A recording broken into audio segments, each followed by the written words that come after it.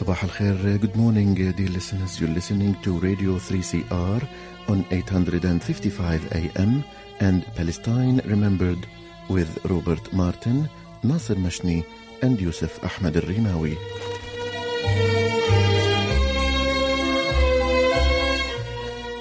Palestine Remembered is Australia's only English language radio program that is totally dedicated to Palestine.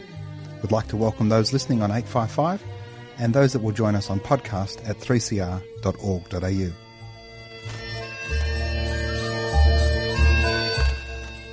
Thanks for joining us. Stay with us and enjoy the episode.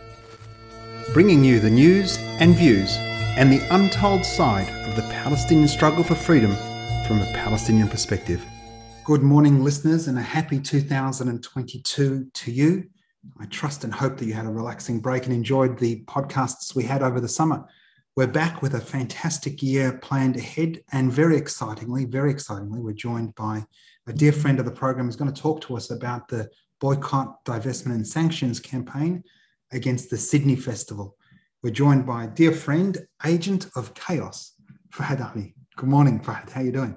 Good morning, Nasser. It's good to speak to you. We spoke about this before we started recording, Fahad, but Agent of Chaos is our new synonym for activist. We're moving forward beyond activists. We've grown to agents of chaos. I love it. So we'll trademark that for Palestine Remembered. We're going to go talk about the campaign. Most of our listeners will be aware of the campaign from what they've seen in social media of late. But in fact, you guys started sort of October, November last year. What alerted you to the challenge there? And what is the challenge? Yeah, so that's right. Last November, the Sydney Festival program was released, and almost immediately, because there were quite a few artists involved who were from Arab background, the presence of this logo on their program that said Israel in big, bold letters was quite concerning to them. And it wasn't clear at that stage why it was there and what was the nature of this partnership or the sponsorship that the Sydney Festival had with Israel. So at the time that was going on, Sydney Festival had actually extended an invitation to Dr. Michael Mohammed Ahmed to join their board. Mohammed is a founding director of the Sweatshop Literacy Movement, which is a literacy collective based in Western Sydney. And in the process of coming onto the board, he was alerted to this sponsorship by members of the Arab artistic community. Immediately, Mohammed put the brakes on his appointment and said to the board of Sydney Festival, hold up, what's going on here? I need some clarity around what this is. In response, the chair of the board, David Kirk, wrote back saying, this is a partnership with the Israeli embassy in Canberra, and the purpose of this sponsorship is to support the production of a dance as well as a few other things, including a reception event hosted at the Sydney Opera House by the Israeli embassy and some online dance classes, etc. But their position was, this is not very unusual. We partner with embassies all the time. We don't know what you're worried about, essentially. So Mohammed wrote back to us, as in the community of artists and organizers, and we crafted a response. So we wrote a letter that was co-signed by a number of us who were working in the space of the arts in Western Sydney and in Arab communities. We sent that on to the board saying that we, as artists of Palestinian and Arab background, do not feel safe being in a festival that is serving as a vehicle for the self-promotion of the Israeli state. We cited the fact that Israel is engaging in the crime of apartheid. We cited that this is not a sort of innocent arrangement. The reason that Israel does these things is because it wishes to use culture as a smokescreen to deflect from the crimes that it does commit. And we also drew a connection between the dispossession of Palestinian people and the fact that Sydney Festival operates on stolen land as well, and incorporating the often very almost lip service to Australia's First Nations. Sydney Festival, they pride themselves on creating this inclusive space and respecting First Nations people and really talking the good talk. But here they are doing deals with an occupying settler colonialist regime in Palestine who, as we've seen during the week in Sheikh Jarrah, perpetuating the ongoing Nakba, the ongoing ethnic cleansing of Palestine. There's an issue too with respect, not only with the arts washing, but also with the fact that the Sydney Festival went and sought this money. They went and spruiked for it, and they did so during the May massacre last year. Yeah, that's right. So after we sent this letter off to the board, they offered to meet with us. So we went ahead, we met with them, a small group of people, including myself, met with the board of Sydney Festival. And in that meeting, they disclosed that they had actually set up this sponsorship arrangement much earlier in the year, that Sydney Festival approached the Embassy of Israel in Canberra asking for money. And that happened in May last year, when a number of things were happening. The first was the expulsion of Palestinian residents of the neighborhood of Sheikh Jarrah in occupied Jerusalem. The second was attacks on Muslim worshippers at the Al-Aqsa Mosque during Ramadan. The third was Jewish fascist gangs marching through the streets of Jerusalem, particularly through the Arab neighborhoods of Jerusalem, chanting death to Arabs. And the fourth was the bombardment of Gaza, which leveled the Gaza Strip, targeting hospitals, schools, refugee camps, and very notably, the International Press Office of the Associated Press. That was the context in which the Sydney Festival approached the Israeli embassy. They could not have been blind to the situation and the context. It's just crazy. And in particular, David Kirk, MBE, member of the British Empire, he was awarded that for his services to rugby. He's a medical doctor. He's the chair of the board. This is a guy that boycotted the South African team in the 70s. And yet here he is standing by. I mean, he's apologised, some sort of wishy-washy apology, and probably almost said they won't do it again, but he won't move back. They won't back down. I've had, as I know, something over 100 artists, performers, staff have withdrawn. So the impact on the Sydney Festival, somewhere between 30 and 40% of shows have been impacted in some form. Close to 30 shows in their entirety have been removed. So the campaign's been a huge success. Tell us, A, how you communicated our concerns to people, but also I want you to comment on because we've been accused of being violent and demanding and demeaning in requesting solidarity. So the first thing to say there is, from the very beginning of this campaign, artists were integral to the organizing. Artists alerted us to the problem in the first place. And from that very moment which we began the campaign, they have been a part of what we were doing. So the perspectives of the arts community have always been incorporated into what we're doing. And for that reason, we are very, very aware, and we're guided by these experiences.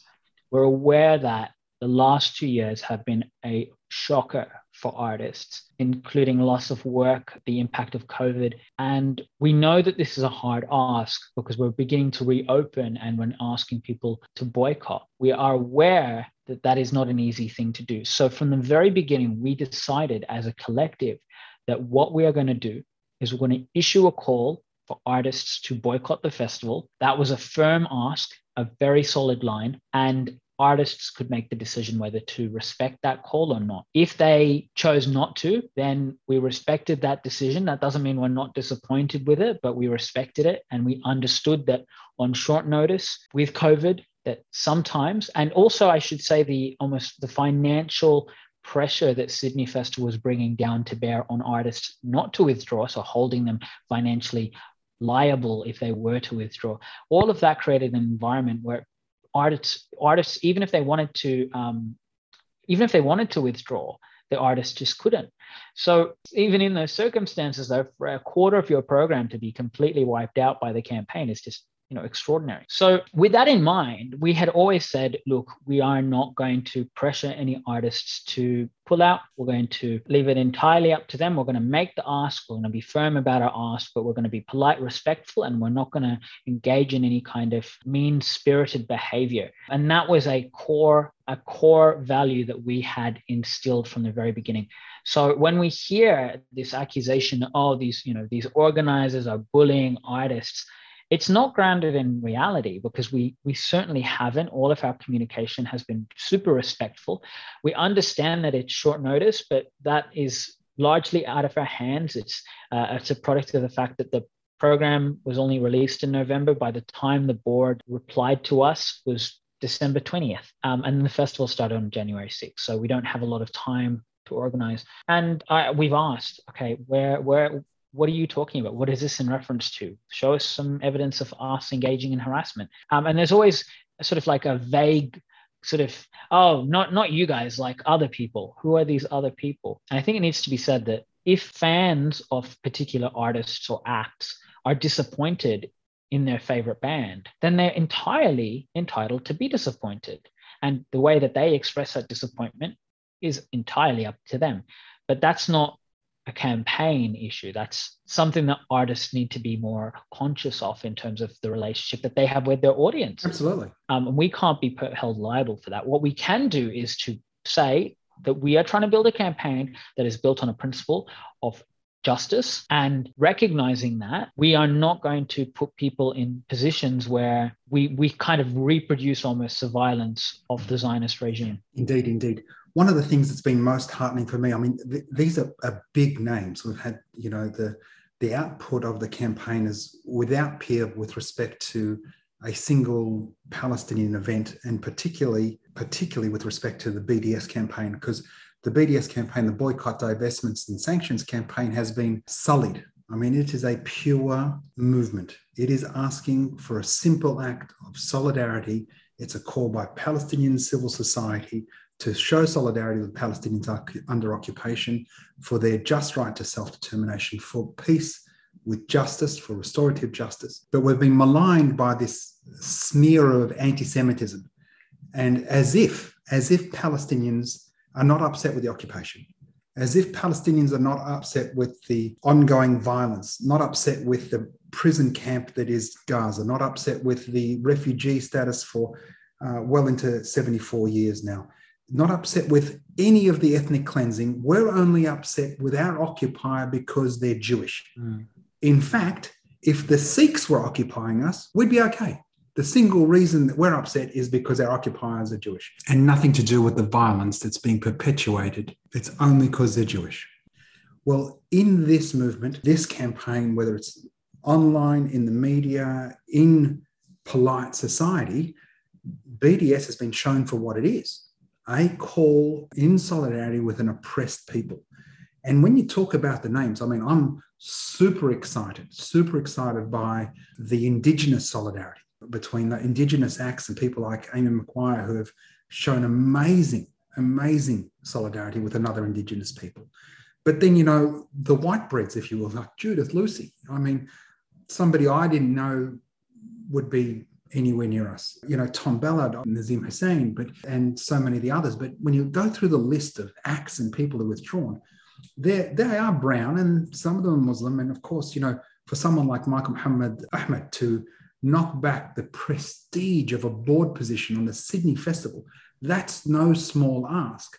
And this is a man who's not Palestinian, but he understands what intersectional struggles are about. And sitting on that board, it's a huge impact in calling for the boycott, in getting these names. I've noticed from the outside just how well planned it's been. It's been systematic, like every sort of 3 or 4 days, boom, somebody else drops. And it's got a momentum of its own. A huge credit to you guys, because obviously beyond the just call and the desire of well-meaning people to sympathise, empathise, participate in and respect that call, there's a compelling call from the arts community to participate in, a political action, because arts is intrinsically political. Real art is political. Real art is truth to power. Yeah, and I think the interesting thing there, and something that we need to bring into the frame, is the fact that arts funding is also political. We don't live in a society where the decisions that are made about the funding of the arts sort of, the money doesn't drop down from the sky. Arts funding has been systematically wound back by conservative governments, including the current government in New South Wales and federally. And for artists to say, okay, well, I'm not getting involved in a political struggle over art, leaves them vulnerable, I think, to sort of future attacks on the arts, because they wouldn't have a leg to stand on if you take the position that the arts are in a political space. Even if you don't feel like your own art is political, but if you take that position, you can't fight back. And so, governments can make political decisions that you're not necessary. You're not someone who should be heard, and you won't be able to push back against that because unfortunately you don't think arts is political to begin with. So that's the first thing. But then the other thing is, I think it's really phenomenal. A lot of the first acts to withdraw were people of color. There were First Nations artists, and they made up the bulk of the people to pull out at the very start. And that's, I think, a indication of the fact that people who have lived and suffered under settler colonialism can see it for what it is when it happens to someone else. Subsequent to that, we also had a lot of people who aren't people of color withdrawing, and that's been amazing to see. I want to, in particular, give a shout out to the queer community. A lot of the artists who pulled out were queer, and just especially thank Bankstown Poetry Slam and Arab Theatre Studio, the two organizations that from the very get-go had said, if you go ahead with this funding, we're pulling out, well before the campaign was even established. So a big shout out to them as well. Brilliant. Let's put into context the challenge of the Sydney Festival, accepting apartheid Israel money to arts wash their apartheid. Now, during the week, we touched on it earlier on, the Salahiyya family in Sheikh Jarrah, in the middle of the night, they were arrested, disappeared, and their house was bulldozed. The night before, the family stood on the roof of the house so they couldn't get arrested. He said, we'll die here. We got thrown out of our house in Ain Karam, only a couple of kilometres from where Sheikh Jarrah is in West Jerusalem. If they were Jewish citizens of the State of Israel, they could use the Israeli civil courts to fix that. They could go back to their home. But as Palestinians in an apartheid state, that legal redress through the civil system, civil courts, is unavailable to them. That's Apartheid 101. The Nakba of 1948 for Palestinians is an ongoing daily crime. Listeners, a reminder, we're speaking to Fahad Ali out of Sydney, one of the co-organisers of this fantastic event. Fahad, tell us one of the challenges of accepting apartheid money. Israel has been found to engage in the crime of apartheid, and that's not something that is, that is not a vague accusation. That is a legal opinion that was issued by Human Rights Watch and more recently as well by an Israeli-based NGO called B'Tselem, on the basis of a number of factors. A, the differential treatment of Palestinians and Jews before the law in Israel, and the intent to maintain a system of dominance and supremacy. On that basis, Human Rights Watch came to the opinion that what was going on is apartheid. And now that doesn't even begin to cover even the tip of the iceberg of the system of domination and control that the Palestinians are subject to. We're talking about forced expulsions from homes. We're talking about restrictions on movement, pregnant women forced to give birth at military checkpoints because they're denied passage to hospitals. We're talking about constant aerial bombardment of Gaza. The list goes on and on and on. Settler attacks on homes, people arrested in the middle of the night, orchards and olive groves burnt to the ground. You cannot give a very quick summary of all the crimes that Israel is committing upon the Palestinian people, but they are so egregious and so utterly visible that you just need to look at one example in isolation to say that is bad. And for Sydney Festival to take money from a country engaging in these human rights abuses is sort of beyond the pale. And people say, well, China engages in this, Australia engages in this, and we don't boycott them. I mean, that argument is silly. It's kind of like, well, are you admitting that Australia commits human rights abuses? And so you've admitted that, but you also won't do anything about that either. Like we people on our side are calling for an end to Australia's dreadful treatment of refugees. I don't see you doing that. So they'll use Australia's terrible human rights record as a shield against having to do anything anywhere else, but then won't even address it here. I just find that so utterly bizarre. Yeah, whataboutism. You don't complain about China. Are you sure we don't? Boycotts are illegal. Hold on. We're boycotting North Korea. We've got sanctions against Iran. This is a country that has got the longest ongoing military occupation in the world. We jumped up and down about Crimea. How dare Putin? For a little moment, we're a little bit upset with what's happening in Myanmar because Aung San Suu Kyi has been held by the generals again, but we really didn't care that much about the Rohingyas. Brown Muslims were, the fact that's ethnic cleansing, but we let that go. That whataboutism, why aren't you complaining about anything else? Why are you only boycotting the only Jewish state in the world? Well, hold on a second. The only Jewish state in the world is oppressing a people, and those people have called for this action. They've called for this action. And in solidarity, we're choosing to heed that call to boycott, divest, and sanction this apartheid regime. One of the things that I get every now and again from Zionists is it's ineffectual. You're using an Apple phone, and boycott, divestment, sanction has done nothing. What would you say to somebody who said that BDS is a failure, it's doing nothing? I think that's an interesting sort of accusation because, boycott isn't a dogma. You don't need to boycott everything in the world. You boycott things because they're tactical to do so to achieve the ends that you're seeking. And in this case, we're seeking an end to the occupation. That doesn't mean we need to boycott every single thing that comes out of Israel ever. It means that we make decisions about what to boycott to put pressure on an apartheid regime. It's like Henry Ford didn't boycott horses while he was putting a car together. He was on the horse till he got a car. Indeed. And, the other thing is, I think oppressed people know how best to liberate themselves from that oppression. If we don't boycott, what is the alternative? Palestinians have a history of engaging in liberation struggle. Okay. And they didn't like it when we engaged in armed resistance. They told us, don't do that. Okay. And then we put together a boycott call, which is a non-violent form of direct action. And then they told us, don't do that. What do we do? I had this exact argument I had earlier on today with a Zionist. And I said, there's 4 things. Armed violence, we've all agreed doesn't work. And then we had negotiations. Well, in 1993, the handshake on the White House lawns, a Palestinian state was supposed to happen within 5 years of 1993. That's 39 years ago. Armed violence, there was negotiation, and now we're going boycott, divestment, and sanctions, and you're going, we're anti-Semitic. So the 4th option, the one you want us to do, is just to lie down and take it. That's not going to happen. We're going to boycott, divest, and sanction you. We want to expose you for the rogue, racist, settler colonialist nation that you are.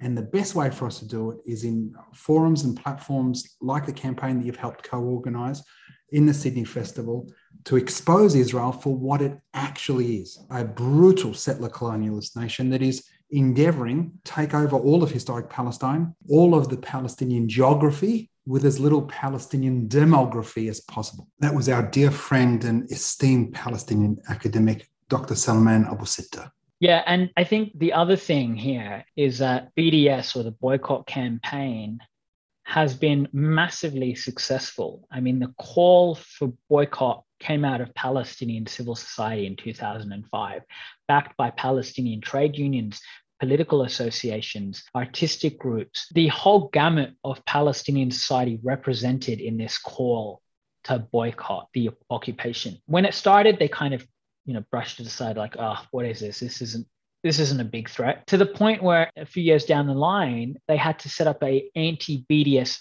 ministry that they had to incorporate into the functions of their government to challenge BDS. Apparently it's boycott. It's like both ineffective and also like super effective. A strategic threat to the only Jewish state in the world.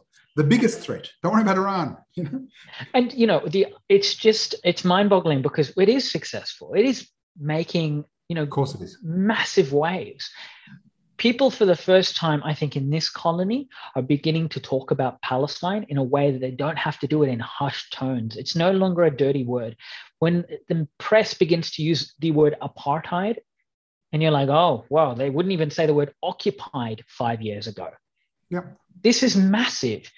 Now, people like talking about the boycott, or the press, I should say, likes talking about the boycott without necessarily spending too much time talking about why we're boycotting. Like, we are boycotting for a reason, right? Because of the occupation, because of the apartheid. In the first instance, we were boycotting. The only reason we were doing it was because of the dance. And this is another argument I had. I said, I wouldn't care if the Israeli embassy was sponsoring a cupcake sale. And we told the Sydney Festival board, when we met with them in person, that we did not have an issue with the dance. That wasn't our contention. And indeed, if they could find an alternative source of funding, then we did not care if it was like whatever event was in the program.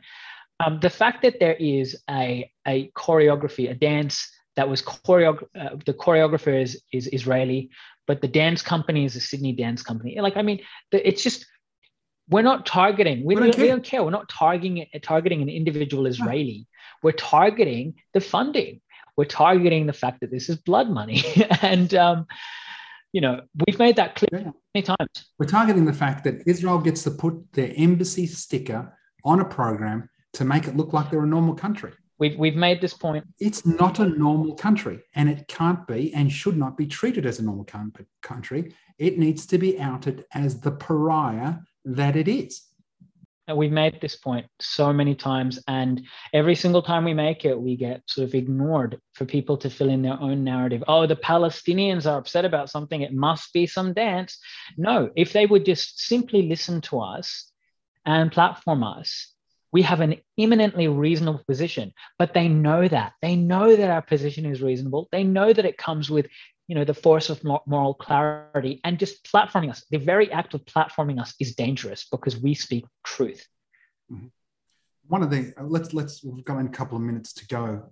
Fahad, again, we're joined by Agent of Chaos, Fahad Ali from Sydney, one of the co-organisers, great dear friend of mine. The outcome, I mean, from my point of view, there's a couple of weeks ago, so hopefully a few more people will resign. We've had Ben resign from the board, and maybe you want to touch on that. But in my mind, one of the great outcomes is no one's taking Israeli apartheid money in a hurry again. Are they? Oh, I don't think so. So that's a huge win. Why don't you talk about Benjamin's resignation? Because that's no little thing either. Yeah, look, Benjamin Law is someone who has been a friend to many of us in the boycott campaign for a while. And we should just talk. We were talking before about token representation on the board with respect to Michael Muhammad Ahmed. Benjamin Law is their token queer, Asian, it ticks 2 or 3 boxes, and not to take away from his very substantial achievements or the fact that a great guy, does some great work, absolutely. But he's come out and Ben has decided to resign from the board of Sydney Festival. Ben recognises in his statement that the process by which the festival adopted the sponsorship, but also was unable to sort of resolve the issue that it had created, was at odds with his position being tenable. So he withdrew, and that is something that we're very grateful for him doing, and we understand that it couldn't have been an easy decision. I think it's really important to just focus on the key issue here, which is that Sydney Festival decided that $20,000 of sponsorship money, which is less than 1% of their overall sponsorship budget, was worth more to them than 2 of their board members, who were both people of color, and hundreds of artists who withdrew. They lost a quarter of their program withdrawing in solidarity with us, all for $20,000 of apartheid money. And we should just say, I know a couple of Palestinians who in fact offered to replace the 20,000 anonymously. They didn't want any recognition, didn't want a Palestinian flag on the program, but they just didn't want the program to have the Israeli logo, Israeli sponsorship, blood money, as you said earlier. And it just goes to show that this isn't really about money at the end of the day. This is about a board which has, sided with an apartheid state and is throwing artists under the bus. If I were an artist in the festival, how could I possibly go ahead without feeling some sense of compromise, which is what a lot of artists have told us. Even the ones who are unable to withdraw but are standing in solidarity with us have said that they feel so terrible and they hate the fact that their work and their names are being associated with Sydney Festival while it is acting as a vehicle of Israel's PR campaign. Great way to finish. Fahad, thanks so very much for joining us. Fahad Ali, Agent of Chaos and co-organiser of the magnificent BDS campaign against the Sydney Festival. Monday, the 24th of January at 6 p.m. That's Monday, the 24th of January at 6 p.m. A couple of days away. Why we're boycotting the Sydney Festival. Why we're boycotting the Sydney Festival, a Zoom event hosted by the organisers. You'll hear from them as to thoughts, thinking, how, why. It's an extension on our time today with Fahad. If you go to the podcast, there'll be a link there on how to join that Zoom event, why we're boycotting the Sydney Festival, 6 p.m. on Monday. There'll be a link to some other articles too. Thanks for listening. And remember, there's never been a better time for a free Palestine.